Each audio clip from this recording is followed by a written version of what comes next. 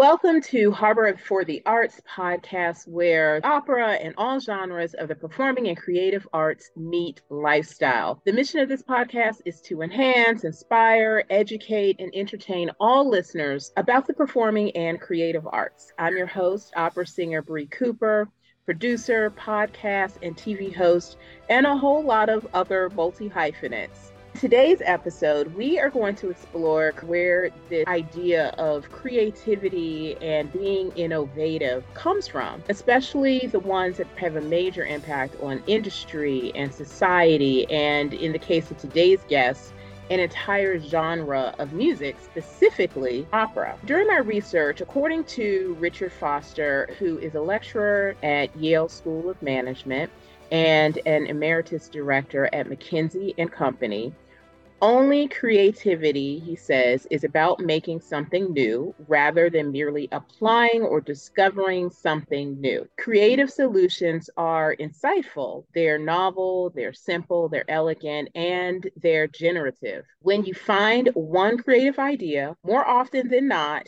it triggers other ideas in the same fashion. I thought this was really neat when it comes to my guest today, Bert Meninga, and please, Bert, correct me if I said your name incorrectly. I apologize. And he's well aware of this concept. He's quite different from some of my other guests that you may have heard on this podcast, but he's a really big fan of opera, and art is not just limited to what you see in, let's say, on an opera stage, but you can see it on TikTok and music education. And his music education consists of piano lessons and singing in choirs and his favorite pastime, which is TikTok. Bert, tell us a little bit more about how you got started in opera. And you are a native of Chicago, correct? I was born in Michigan, actually, in Ann Arbor, but I grew up in Chicago. My parents actually are like farm kids.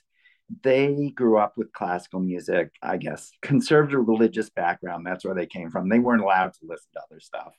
So that's where they came from. And my mother's actually a really good singer. So I grew up with classical music and I sang in like our church choir when I was a kid and I took piano lessons. And one of my father's an LP that he had back when people had albums on vinyl was the Magic Flute. I listened to that. I wore that record out as a kid and it was just highlights. It wasn't the whole thing. So when I was probably 7 or 8 or something, that was really my first exposure to opera. And then I think when I got to be a little older, I was more interested sort of more fully in it.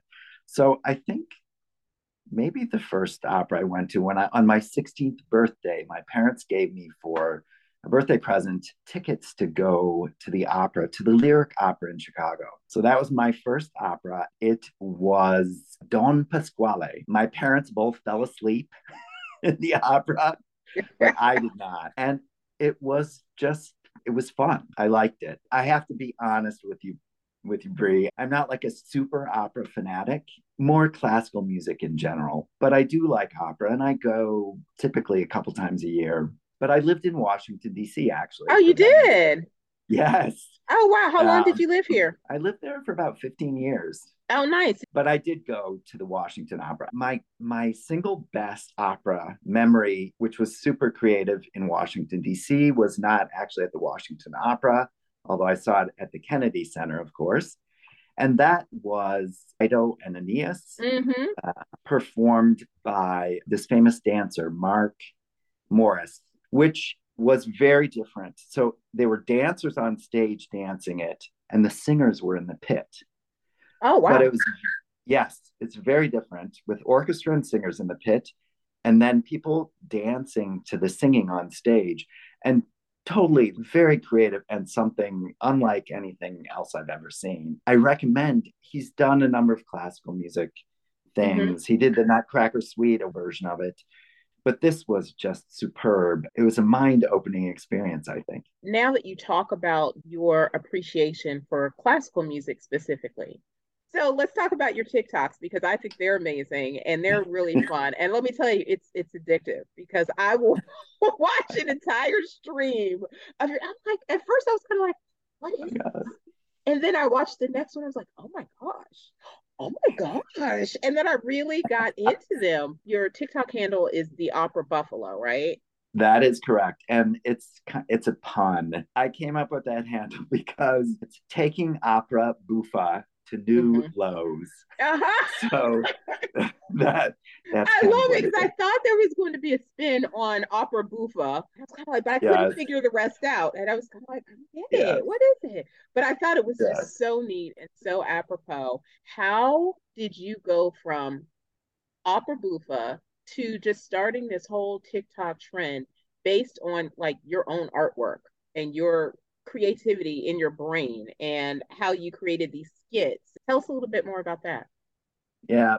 So it actually started, and like I'm an old person. I'm 61. I was with my goddaughter, who was, I think, 17 at the time. So this was like 3 years ago. I had just gone on TikTok and I just put up some classical music with some, just nature scenes or something. So I was very, very proud of myself and my technological savvy. I showed her, I got out my phone, it was her birthday actually, and showed it to her. And she was not impressed. She was just like, you can't do that on TikTok. You have to lip sync or you have to dance or do something. After that, I thought, okay, I have to lip sync or dance. What can I do? It's like lip syncing, it's got to be opera then because I want to do classical music. I just decided for some reason, I don't know how I got it into my head, but I took the little part from Don Giovanni where the statue, the commandatore, sort of pulls Don Giovanni and sort Yeah. of curses him and pulls him down to Mm-hmm. hell, Mm-hmm. literally. I took that. I wanted to take that part. I didn't have any costumes or any money for costumes, or I wasn't even thinking that far ahead.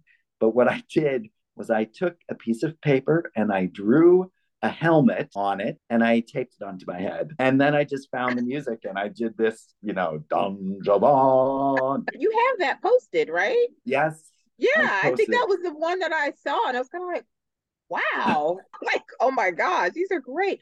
I thought it was just really great how you did that. And I think this is when technology is great, TikTok is a lot of fun, Instagram, all of that. But when we really go back into our childhoods, for example, and the importance of play, we take that for granted now as technology has become very influential with all of us. But the ability to go outside and play and make up your own whatever it is, your world. That's really important. I spent some time as a music educator as well, and our principal thought it was important for them to play and to find that time to just either play outside or spend 15 minutes finding ways to play and be creative and create playtime around maybe a lesson. That's exactly what you're doing with your TikToks. And so, what it's doing for me anyway, when I watch them, and the first time I watched them, I just thought, wow, this takes me back to play, to remembering how fun it was to create something out of maybe something that was already there, like opera or the specific opera that you selected. It makes people go out and say, well, what is this opera? And then it makes people say, well, wait a minute, if he's listening to it, and he's not really a performer, but he's listening to it, he's finding other ways to be really creative and fun and engage people. Why can't I? I love your story times on TikTok. Yes, I feel like I have a very loyal following, but most of them are not. They're not musical. Some are musical people, but a lot of them are people that have just randomly, I don't know how they found it. They're not familiar with opera at all. So actually, I've had a surprising number of people have said, "Oh, I've gone and listened to this now," Mm-hmm. or "It's made me interested in this." And or I'm going to go to the opera. I also there's a certain number of younger people because TikTok is very young, and some people have a policy of like not responding or dealing with young people. But for me, I feel like I don't have so many, but I think I have a couple very loyal, like 13, 14-year olds who like classical music. And I feel very strongly I want to support them Mm-hmm. and sort of encourage them. But people, I think, because what I do, it's a combination of like, it's funny. I'm trying to be funny to a degree, but I also like the costumes that I draw. So my whole thing, starting with that one helmet, it's gotten more and more elaborate over time. Are you And a it's still, professional artist? I do no, want I'm to ask. not. I'm Oh, not that's at why. all. I'm an editor and translator, and actually, I teach also English at a college. And I don't have an art or musical background, but I grew up with that. I drew as a kid. I loved art, and it's the same with music. I mean, and my parents encouraged it. I feel like we had more free time to play as Yeah, kids than for kids do sure. these There was no days. technology. I mean, there was No, when I was in, okay, I'm dating myself, but I went to a small all girls school, and I remember the nuns being so excited to get these new computers. And there were no yeah, cell phones, that show Stranger Things. yes, And they talk about, well, how come the parents never know where the kids are? Because we had exactly. no cell phones. And you had to come home when the street lights came on. That's exactly how I grew up. And I mean, Yeah. I grew up like Stranger Things. That's I was that age. Like I Mm-hmm. was that age when that happened. That's exactly my, Mm-hmm. and that's very much how I grew up. I grew up in suburban Chicago. It was a lot like that. It's exactly as you said. We were just out all Running parents. around, They making had up no our own idea where we stuff, were. being creative. I remember I was always influenced by a TV show and having these creative plays that we would do with my friends. Yes. Oh my craziness. But how do And you just love Sweden? Do you find it more creative there and this mm, accessibility to being creative? I really like Sweden. I mean, I've lived Mhm. there 25 years now. Beautiful, of course. I'm quite happy there. But I think it's a it's quite different society from the US. In some ways, it's similar, and on the surface, it's similar aside from the language. But there's much more of a sort of people need to conform. It's a Hmm. much more conforming thing. Yeah. So it's less creative that way. But in other ways, it's more creative. There's so much more money for the arts and things like that. The government supports it on a whole other level. Swedes are really good at music. And the difference, I think, is that they sing more. It's everywhere. Yes. And also, there's just traditions beyond like Christmas where you sing, but midsummer, there's just certain songs that are, and everyone learns them. So I think people are much more, it's a much more singing kind of culture. So people learn it, and there are a lot of choirs. And Have you it's thought of not religious, but mhm. there are just so many choirs And yeah, always an opportunity to listen to music, to hear music. It's always around. and cheaper. It's much cheaper. Opera, for Accessibility, instance. right? Yes. Accessibility. Have you thought about going into the schools with the Opera Buffalo? I don't know. I think it would be fun in a way, and I this is unrelated in a way, but when I do teach, so I teach business English for sales and marketing and stuff. I make my students do TikToks. Oh, that's awesome. Just not music ones. They have, but I make them do a TikTok. But I haven't really. I mean, I think I feel like I don't have the connections in a way here to probably do that so much. And I haven't had so many people reach out to me here. And I don't know, the TikTok algorithm, I just don't know how it works. And I think most of my followers are not Swedes. It's Hmm. mostly people from the US, I think. Hmm. So it will be a little hard, but it could be fun, I think, to do it. And the thing about it also, I think, like I started out with this doing a costume. So I have a lot of different ways that I do them. So art songs, for instance, often the art song itself tells a story. Hmm. So when I do those, I do them differently than just sort of lip syncing to.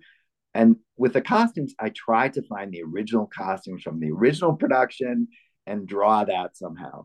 But when I do art songs, I sort of look at what is the text and what is the story they're trying to tell. Do you have any other projects that you're working on, or where would you like to see Opera Buffalo go in, let's say, the next year? Or is it Well, I just mean, something I think still fun for you? I want to reach out a little bit more actually to the Swedish Royal Opera, which is the main opera company in Sweden or in Stockholm, as well as we also have Folk Operan, which is the people's opera. Hmm. And they do operas. They're actually more creative than the Royal Opera, but they do all their operas in the Swedish language. So it's a little more accessible for people. But I've thought about reaching out to them because I feel like um, opera houses, they really, they should be on TikTok, and they need to be doing something I on agree. I TikTok. agree. There's only one, the Malmö, which is the third largest city in Sweden. They are on TikTok, and I follow them and they follow me. And so we've had back and forth. And they do things, and they're smart. The thing about TikTok is it's very meme driven. If you start looking at it, so it's using particular music. And I think this is also why I haven't like gotten 100,000 followers, because I don't do memes in the same way. I'm doing something different. But they use memes and they do clever things with opera, and they're trying to pull people in to it and get young people, because that, to me, this is what opera needs so much. It needs Yeah. more young It people needs to going to keep the moving. opera. Yeah, I agree. And I think TikTok is really it could be a great tool because it's visual and it's audio also. So they need to be doing creative things. I mean, there's so many things you'd want to see. I want to see the costumes. I want to try on the costumes. I want to hear people rehearsing and be behind the scenes and running around and all those kinds of things that I think you could present easily on TikTok, that are harder to present in the opera house itself, and give people a different view of it, I think, Yeah, I that agree. makes you interested and want to see more. I totally agree. Thank you so much for joining us today, Bert. I really appreciate everything that you're doing for the arts, everything that you're doing for opera, being an arts advocate in your own way. Tell everyone where they can get in touch with you. On TikTok, The Opera Buffalo, and just one word, The Opera Buffalo, is my handle. Yes, thanks so much, Bree. Good luck. And it was fun to be on.